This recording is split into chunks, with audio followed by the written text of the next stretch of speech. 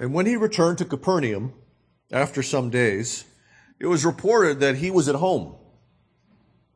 And many were gathered together, so that there was no more room, not even at the door. And he was preaching the word to them.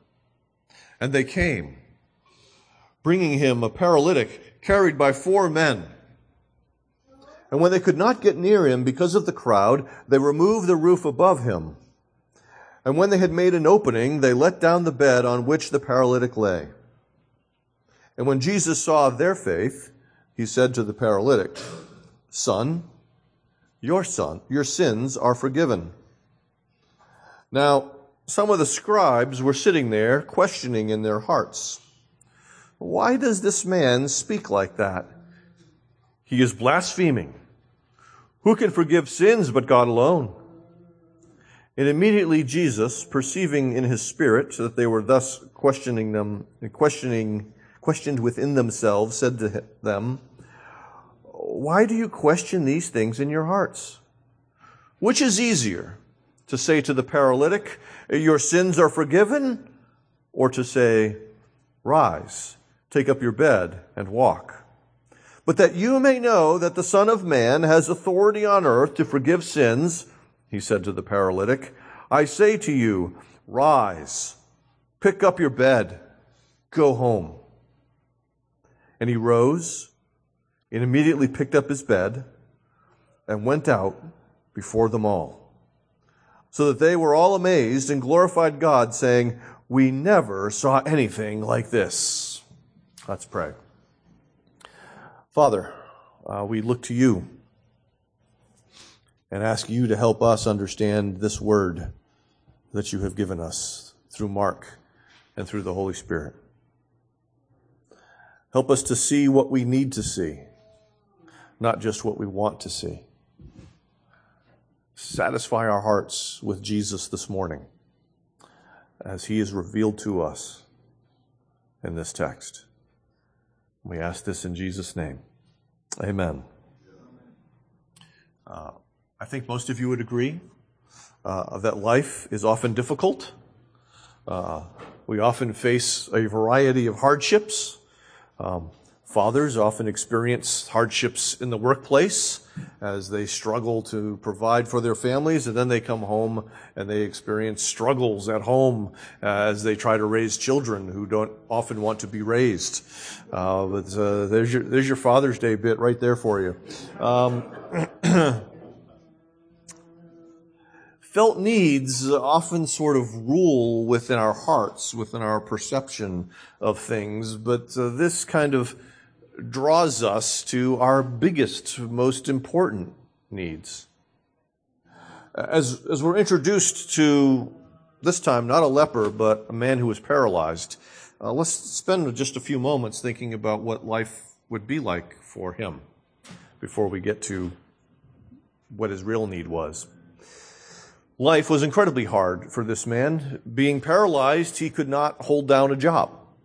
And so that means he made his living off of begging, which means he has to be in a visible place where people will go by and hopefully show generosity, kindness, and mercy towards him. So he's at the mercy of others, but in order to get there, he needs the mercy of yet other people to bring him there.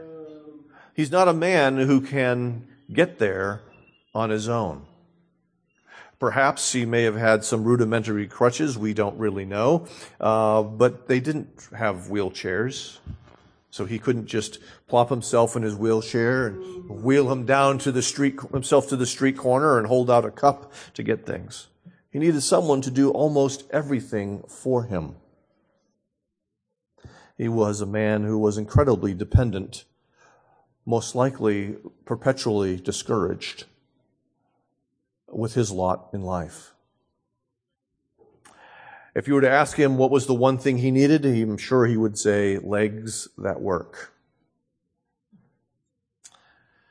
Now, as the story unfolds, we're going to see that Mark is going to provide us with a sort of a contrast, if we have eyes to see, between faith and unbelief. And so the first question that I have for us as we look at this text is, what does faith look like in this particular instance that Mark records? Jesus needs a break from the ministry he's been undertaking. He's been in the desolate places, remember, because it got so busy and crazy that he couldn't enter the towns, and so he's been out on the countryside doing public ministry.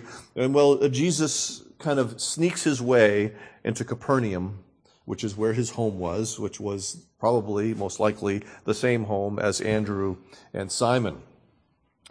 To get a little R&R, I imagine, but word spread quickly, and so we see that many were gathered together. And in case that wasn't enough, Mark lets us know that there's no more room. And as if that's not enough, Mark says, even at the door. And so this house, which is very different from your house and my house, would be filled with people, pressing even to the door. So the courtyard on the inside has been filled, and perhaps they've made their way into a lot of the common rooms that were found in this house. They're pressing in upon Jesus. And what's amazing to Jesus is that he's not saying, "This is my day off. Leave me alone." But he preaches the word to them. He recognizes that it's still time for ministry, that his time for earthly ministry is short, and he's going to maximize every opportunity that he has. And so while I would be tempted to cast these people out of the house, Jesus is not tempted to cast these people out of the house, even though he's overrun by them. He didn't hide, but he preached the word. And it's in this particular setting that 4 men arrive who are carrying a paralytic on his litter or his mattress. And they're unable to get through the crowd. They want to get through the door. They want to get inside to where Jesus is in one of the inner chambers speaking to people, but they can't reach him because there's too many people in the way. Some of us would give up. Well, perhaps there'll be another opportunity for us to bring our friend before Jesus. But they didn't give up. Oftentimes you could access the roof through a ladder or a staircase that was on the side of the house. And so they were able to maneuver this man in his litter up to the roof. The roof had beams, and then they would pack the dirt on top of the beams. And so they dig through the dirt just where Jesus is. And now, this is a weird scene. The ceiling begins to fall down around Jesus, and he's not all that put off by it. I get annoyed when my children put dents in the wall. And here the roof is collapsing, and Jesus does not seem to be bothered by it at all. These men are making use of every possible means in order to get their friend into the presence of Jesus. As I sat in my office and I thought about what that would be like, I was reminded, it came to my memory, the end of the movie Crocodile Dundee. Some of you might remember that. Crocodile Dundee is going to return to Australia, but he has a problem, and his problem is that he loves the reporter that he's been working with. And she has taken off. And so he goes to the subway, and this being New York, the subway station is packed, and he can't get to her and tell her that he loves her. And so, but he's not put off, I guess I'll just go back to Australia. He persists in this, and he kind of passes word down. He yells to one guy, who yells to another guy, who yells to the other guy, to the woman in the hat. And this conversation goes back and forth between these men. Through these men to this man and this woman, as he now declares his love for her to everybody in the subway, and she declares his love for him to everybody in the subway.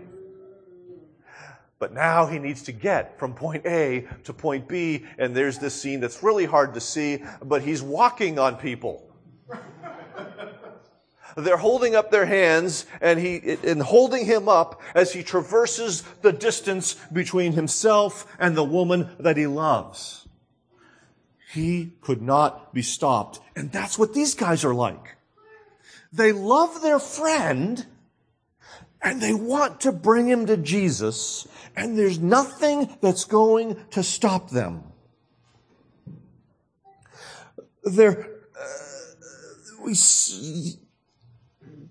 Mark kind of explains this in a way that we initially can overlook, but I think it's the whole point of this portion of this text. When Jesus saw their faith.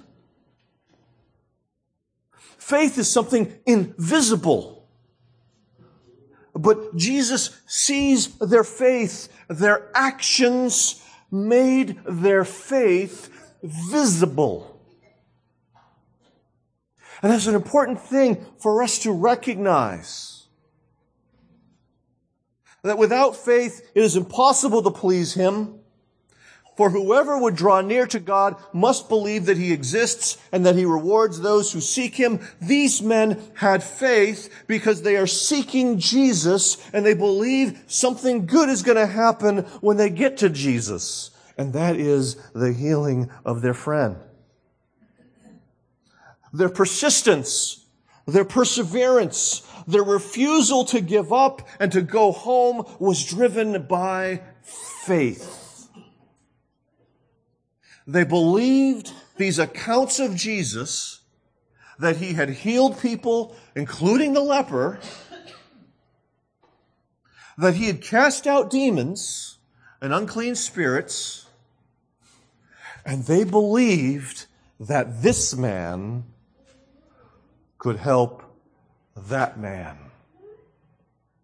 And since that man couldn't get to Jesus himself, they were going to carry him to Jesus. And so their faith is made visible by their actions.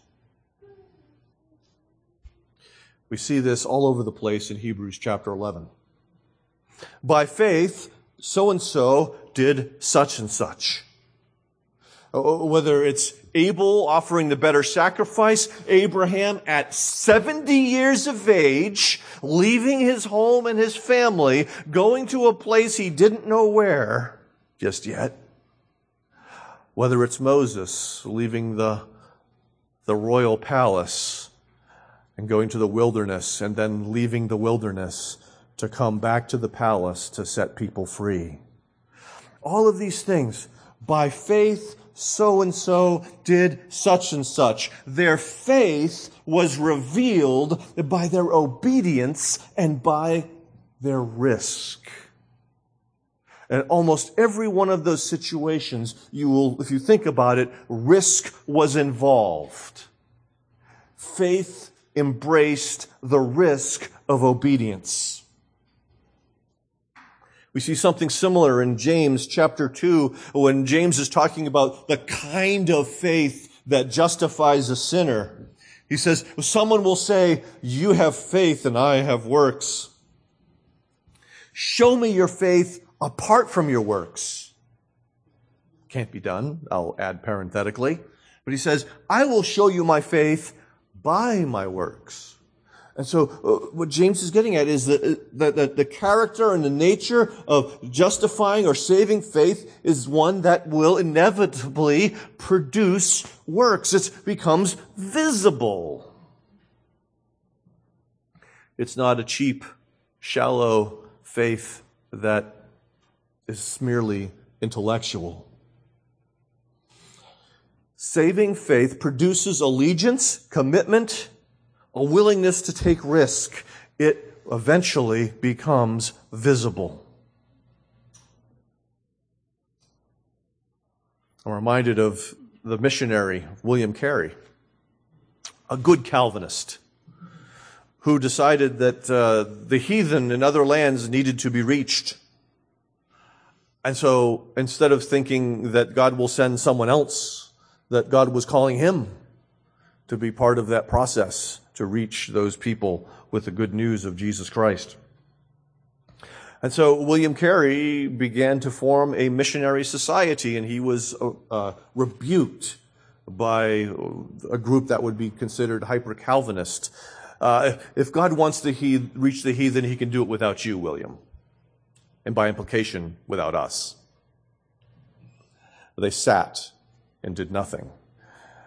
William Carey's, one of his most famous statements is, expect great things from God and attempt great things for God. That's a man of faith. And so this is a man of faith who left England to go to a foreign land when it was not something that was ordinarily done at that point in time. Okay? Foreign missions was not huge unless it was tied with the colonialism of Spain. But William Carey did go, and others joined him. His faith was made visible in that particular way. How is your faith made visible? It doesn't have to be foreign missions. But there should be a way that someone could say, this person is a Christian. That there's something that they're doing that they didn't used to do simply because they believe in Jesus Christ. Or conversely, there's something that they used to do that they no longer do simply because they believe in Jesus Christ. These men brought their friend to Jesus because they trusted something about Jesus. And so faith in Christ results in visible action. And in this case, it's four friends fighting the odds to bring their friend to meet Jesus. What's the flip side of that coin? What does unbelief do? We get a picture of that in verses 6 through 8. It's prompted by the statement that Jesus makes, your sins are forgiven, and we'll touch on that later on. But this phrase sets up the revelation, the unveiling of what unbelief looks like. And within that house of Simon and Andrew's, there were some scribes. These were the professional interpreters of the law of that day. Okay? So they're the guys like me. So there's guys like me there. They're in this home that is jam-packed with people. And Mark says they're sitting there. Kind of interesting. Everyone else is probably standing and crammed, and these guys are sitting there, doing nothing. They did nothing to make sure that the paralytic got in there to see Jesus, and now that he's in there, they're still doing nothing. Well, they're doing something, because Mark tells us that they're questioning in their hearts. The Greek word is the one we would have, it transliterates essentially into dialogue. They're having a dialogue within their hearts. Okay? They're turning this thing over in their minds when Jesus says, son, your sins are forgiven. They're looking at it, they're analyzing it from their perspective and their presuppositions. Their activity is internal. There's an internal dialogue that is going on. They're evaluating. They're judging. They're stewing. What strikes me is that the guilty, crippled guy is not the one who's arguing with Jesus. He didn't say, Jesus, I'm not here because I'm guilty. I'm here because my legs don't work. Can we fix this problem? There's no hint of him arguing with Jesus about this statement, but we have the healthy, supposedly righteous scribes arguing with Jesus, not out loud, in their hearts, where they think he can't see. Unbelief argues with Jesus. He can't do this. He can't do that. In Romans 14, in this discussion of disputable items, Paul notes that whoever has doubts is condemned. And that is doubts about a particular rightfulness of action. That's not about struggling with the Trinity. Okay? Accepting it but going, I don't understand it. Those kinds of doubts. The desire to understand but not being able to fully understand. If he eats, he's condemned if he eats because his eating is not of faith, for whatever does not proceed from faith is sin. And so their questioning was the questioning not of seeking to understand, but their questioning was from a position of unbelief and therefore is sinful. And we see the conclusion they reach. He is blaspheming. Who can forgive sins but God alone? They begin to accuse and condemn Jesus of sin within their hearts.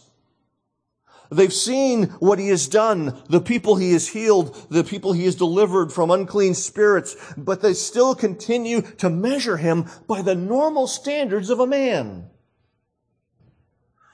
And in their unbelief, they who should be condemned condemn him. They declare that he is the sinner.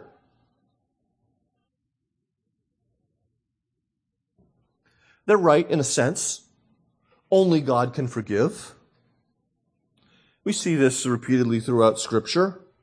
For instance, Psalm 130, but with you there is forgiveness that you may be feared. And then there's the implication there is that there's no one else that we're supposed to fear, and therefore there's no one else who forgives sin. It is God who forgives sin. And so they're right on that part of this, but they're not properly evaluating who Jesus is. They're not taking into account the prophetic writings about Jesus in places like Isaiah 53.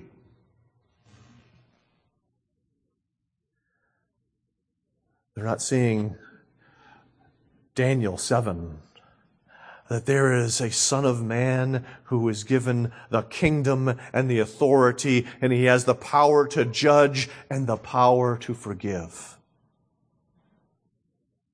They're not seeing that. They're seeing an ordinary guy. Because their eyes are blinded by unbelief. Unbelief regarding this plan of salvation means they didn't believe Jesus could actually do this. And we see that unbelief is frequently a downward spiral. You begin with questioning God's word, and then you begin to condemn others falsely. We see something similar to this in the silly movie Monty Python and the Holy Grail. A woman is brought to them in disguise, is declared that she is a witch because the crowd wants to burn her. Apparently it was a boring day. And Sir Bedivere, I can't pronounce his name correctly, Bedivere, is engaging this crowd. And his basic presupposition is we burn witches, and they actually burn because they're made of wood. Witches are made of wood. And he wonders, he's trying to prompt the crowd. Okay, so his first presupposition is completely wrong. He tries to prompt the crowd as to what else burns, and they really don't have an answer, and so there is King Arthur in the background, and he says, a duck. Yes. And so Bedivere, again, tries to encourage them to think from his perspective. He says, logically, and there you see the one of the peasants struggling to answer this, and he says, if she weighs as much as a duck, she's made of wood, and she's a witch. And now the crowd pauses and goes, burn her.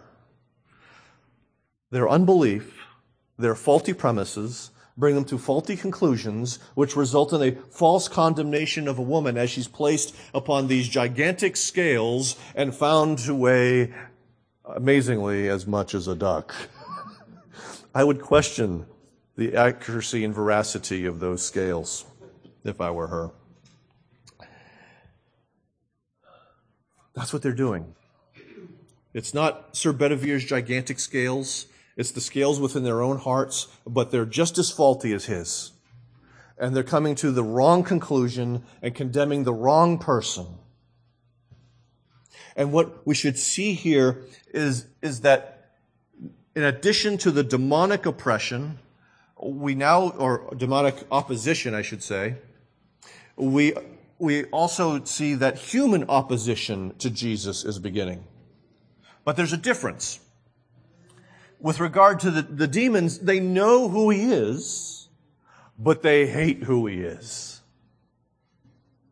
With the human opposition, they don't clearly see who he is, and they hate who they think he is. A sorcerer, a rebel, a disturber of the peace.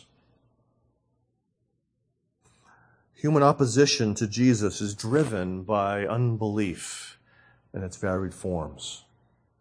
And so unbelief argues with Jesus and condemns him as though we're so much smarter and better and kinder, and gooder and righteous than Jesus.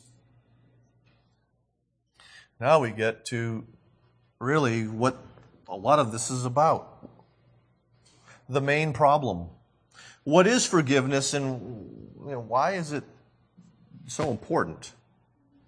We're back to that phrase that Jesus speaks, "Son, your sins," that should not be sings, that should be sins. My fingers mistyped. That sin also was forgiven. But see how Mark is connecting these two things within the text. Jesus saw their faith. Okay, when he sees their faith, he said to the paralytic, "Son, your sins are forgiven." We are to understand that there is a connection between faith and forgiveness. Now, their faith can include the paralytic, and I believe it includes the paralytic. So he's not saying his sins are not forgiven because those guys believed, but he also believed. He was not just saying, he wasn't going, "Don't bring me to Jesus, please. I don't want to be bothered today." But he too was saying, "Jesus can heal me. Jesus can help me. I want to see Jesus."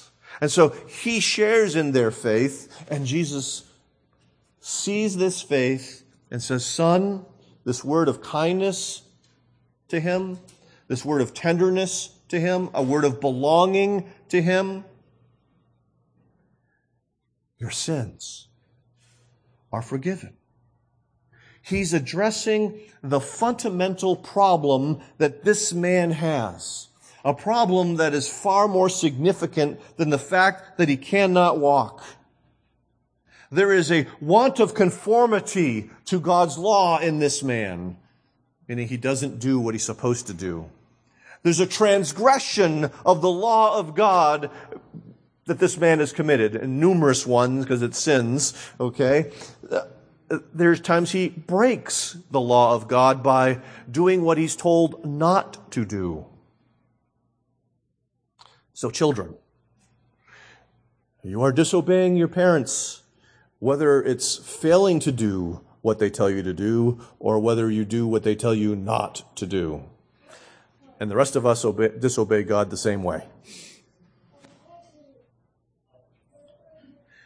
Disobeying God in these ways brings with it a penalty. There is a debt that's owed. And that debt has been established by God. It's not something that Moses thought up as he sat on the mountaintop for 40 days he's with his little notepad. Well, what can we decide is the penalty for theft?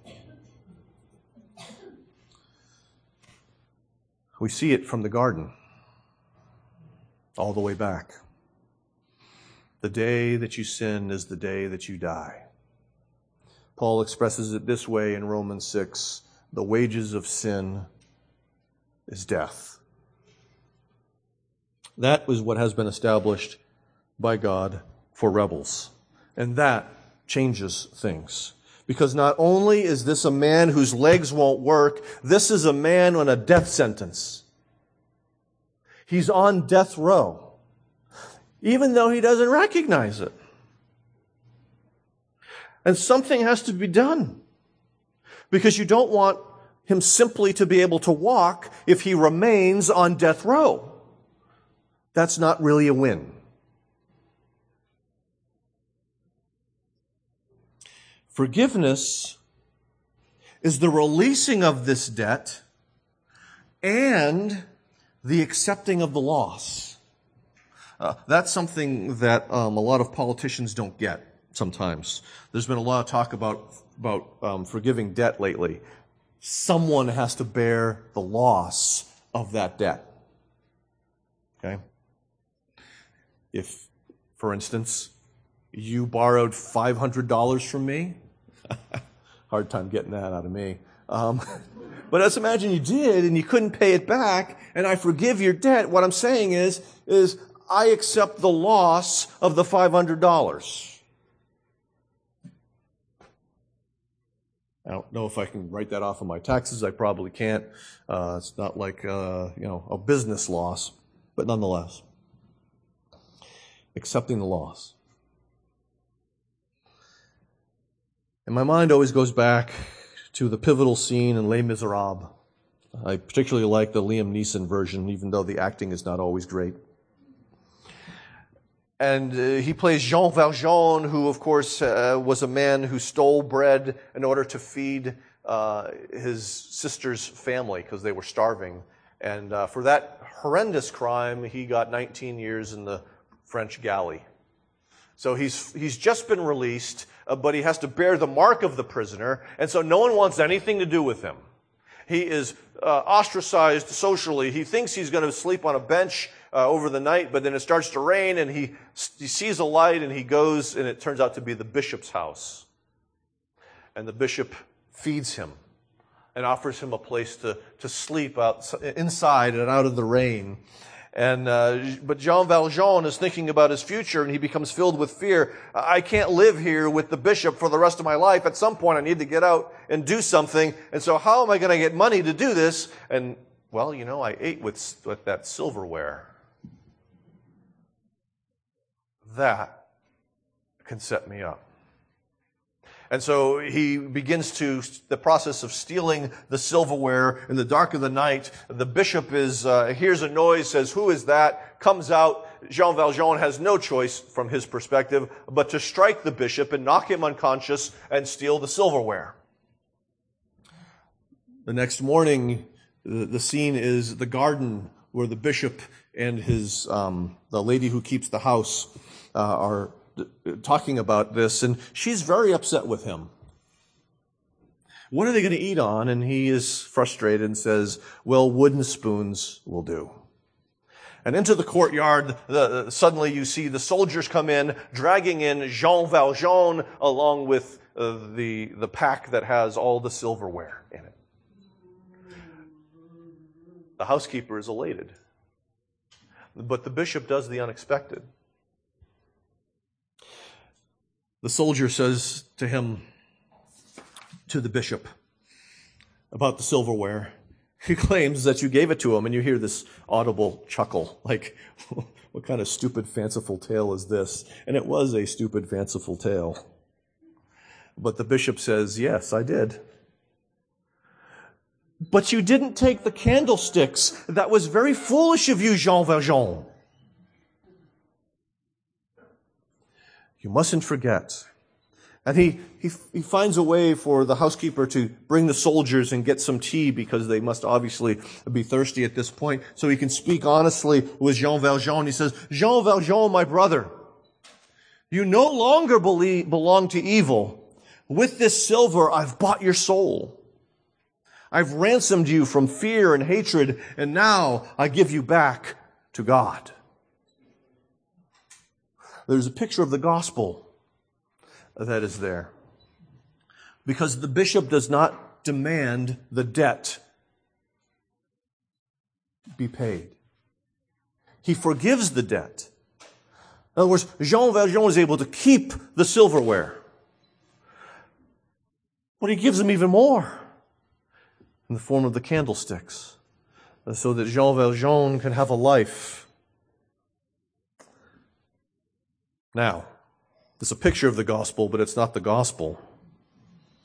Because the gospel is that we were not ransomed from our futile ways that we inherited from our forefathers through perishable things such as silver or gold, but we have been purchased and ransomed with the precious blood of Christ, like that of a lamb without blemish or spot, as Peter says in the first chapter of his first letter. Jesus forgives this man and his debt on the basis of the fact that he is going to go to the cross and shed his blood to pay the debt. God does not just wave a magic wand and everyone's forgiven.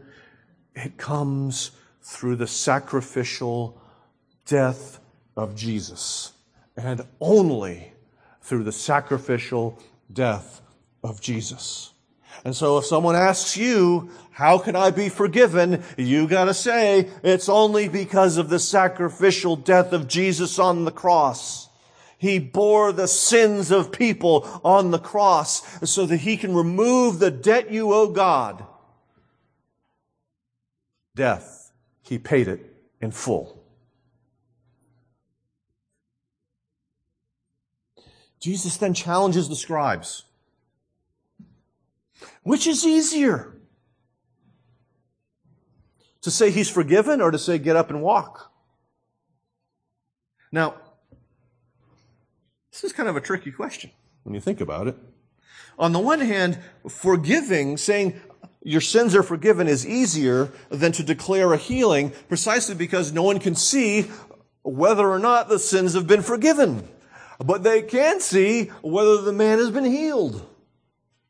And so on the first look, it looks sort of like it's harder to say, get up and walk. But again, I go back to how is it that one is forgiven? And we see that it is in fact much harder because it requires life. His life. In the Old Testament, we often see that healing and forgiveness were connected. For instance, Psalm 41. As for me, I said, O Lord, be gracious to me. Heal me, for I have sinned against you.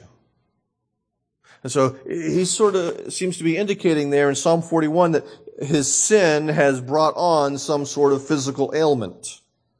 We see something similar in Psalm 51. As well. His bones were breaking.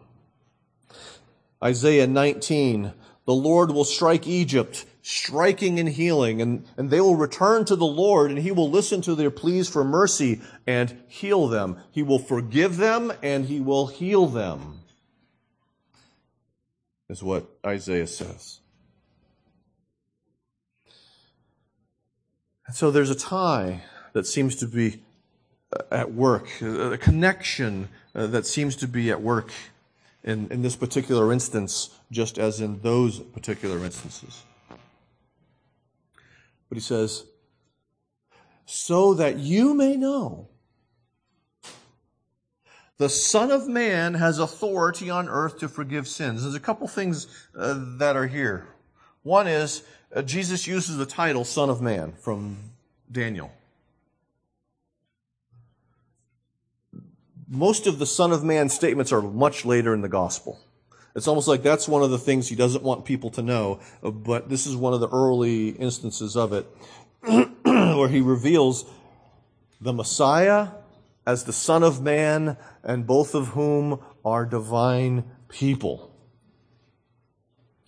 And because he is divine, because the books have been given to him and all authority has been given to him, he has authority on earth to forgive sins. And so Jesus is going to prove that he is in fact the divine Son of Man. That he has a right or the authority to forgive sins. His words are not simply a declarative action like the priests of the Old Testament and the priests of today do, or as I did earlier in our worship service from the old liturgy of Strasbourg.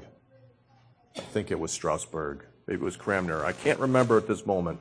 But nonetheless, I declared God's forgiveness upon all those who truly repented. That's not what Jesus is doing.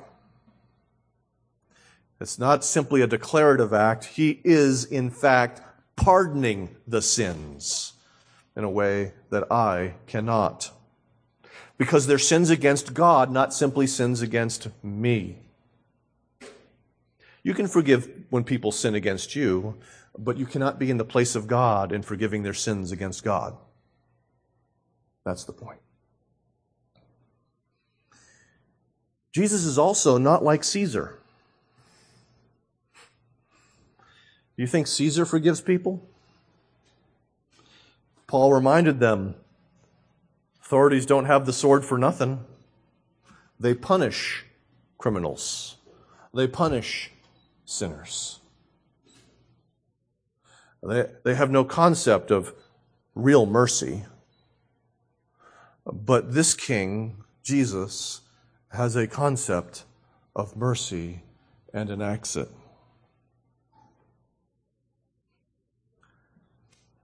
And so, he says, so that you might know I have this authority.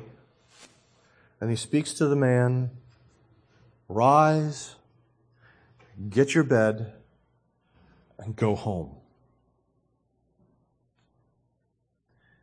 And he does. The healing of the paralytic makes his forgiveness from Jesus visible to everyone else. And so just as the faith of the friends was made visible by their actions, so the forgiveness of the paralytic in this case is made visible in his ability to act. And in his newfound ability to stand up, carry his bed home. Jesus forgives sin. And Jesus forgives those who have faith in him. That's the condition. Forgiveness is received through faith. So if we're to kind of try and wrap this thing up, I suppose we would say that Jesus forgives those who trust and inevitably condemns those who condemn him through unbelief. Our most pressing needs are necessarily our most important needs to us. The paralytic's whole life was shaped by the fact that his legs didn't work. It seemed to him to be the most pressing and important thing in the whole universe. But Jesus said to him, your sins are forgiven. Jesus cuts to the heart of things. As the Son of Man, Jesus has the authority to forgive those sins. And apart from this, his working limbs don't matter all that much. To be forgiven and adopted by a Father in heaven affects forever, not just the next few weeks or years of one's life. So the question is, have you come to that Jesus by faith? Have you come to the Jesus who's revealed as the Son of Man with the authority to forgive sins? Have you come to that Jesus by faith? And if you have, those of you who already have, which is, I think, most of you in this room, you're not off the hook. If you have, are you like those friends who are seeking to bring others to that same Jesus by faith? Or are you content to be there just yourself?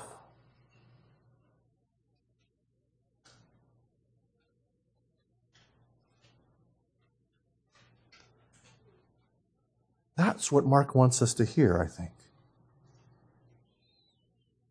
Let's listen. Father, a great word and also in some ways a hard word. Because the revelation of Jesus Christ, as we see in this text, calls forth from us faith. The response of faith. Not the response of unbelief, which argues with Jesus. Yeah, but. I understand that, but.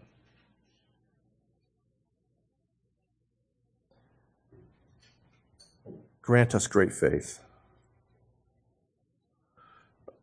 Grant us a faith like William Carey's that expects great things from you. Gives you the freedom to say yes or no, but still wants great things from you. Father, grant us a faith that then also attempts great things for you and is not content to sit back and watch the world go by. This only happens as your Spirit works, and I ask that it would work.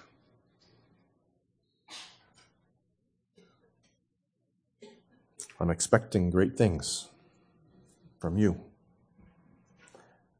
In Christ's name, amen.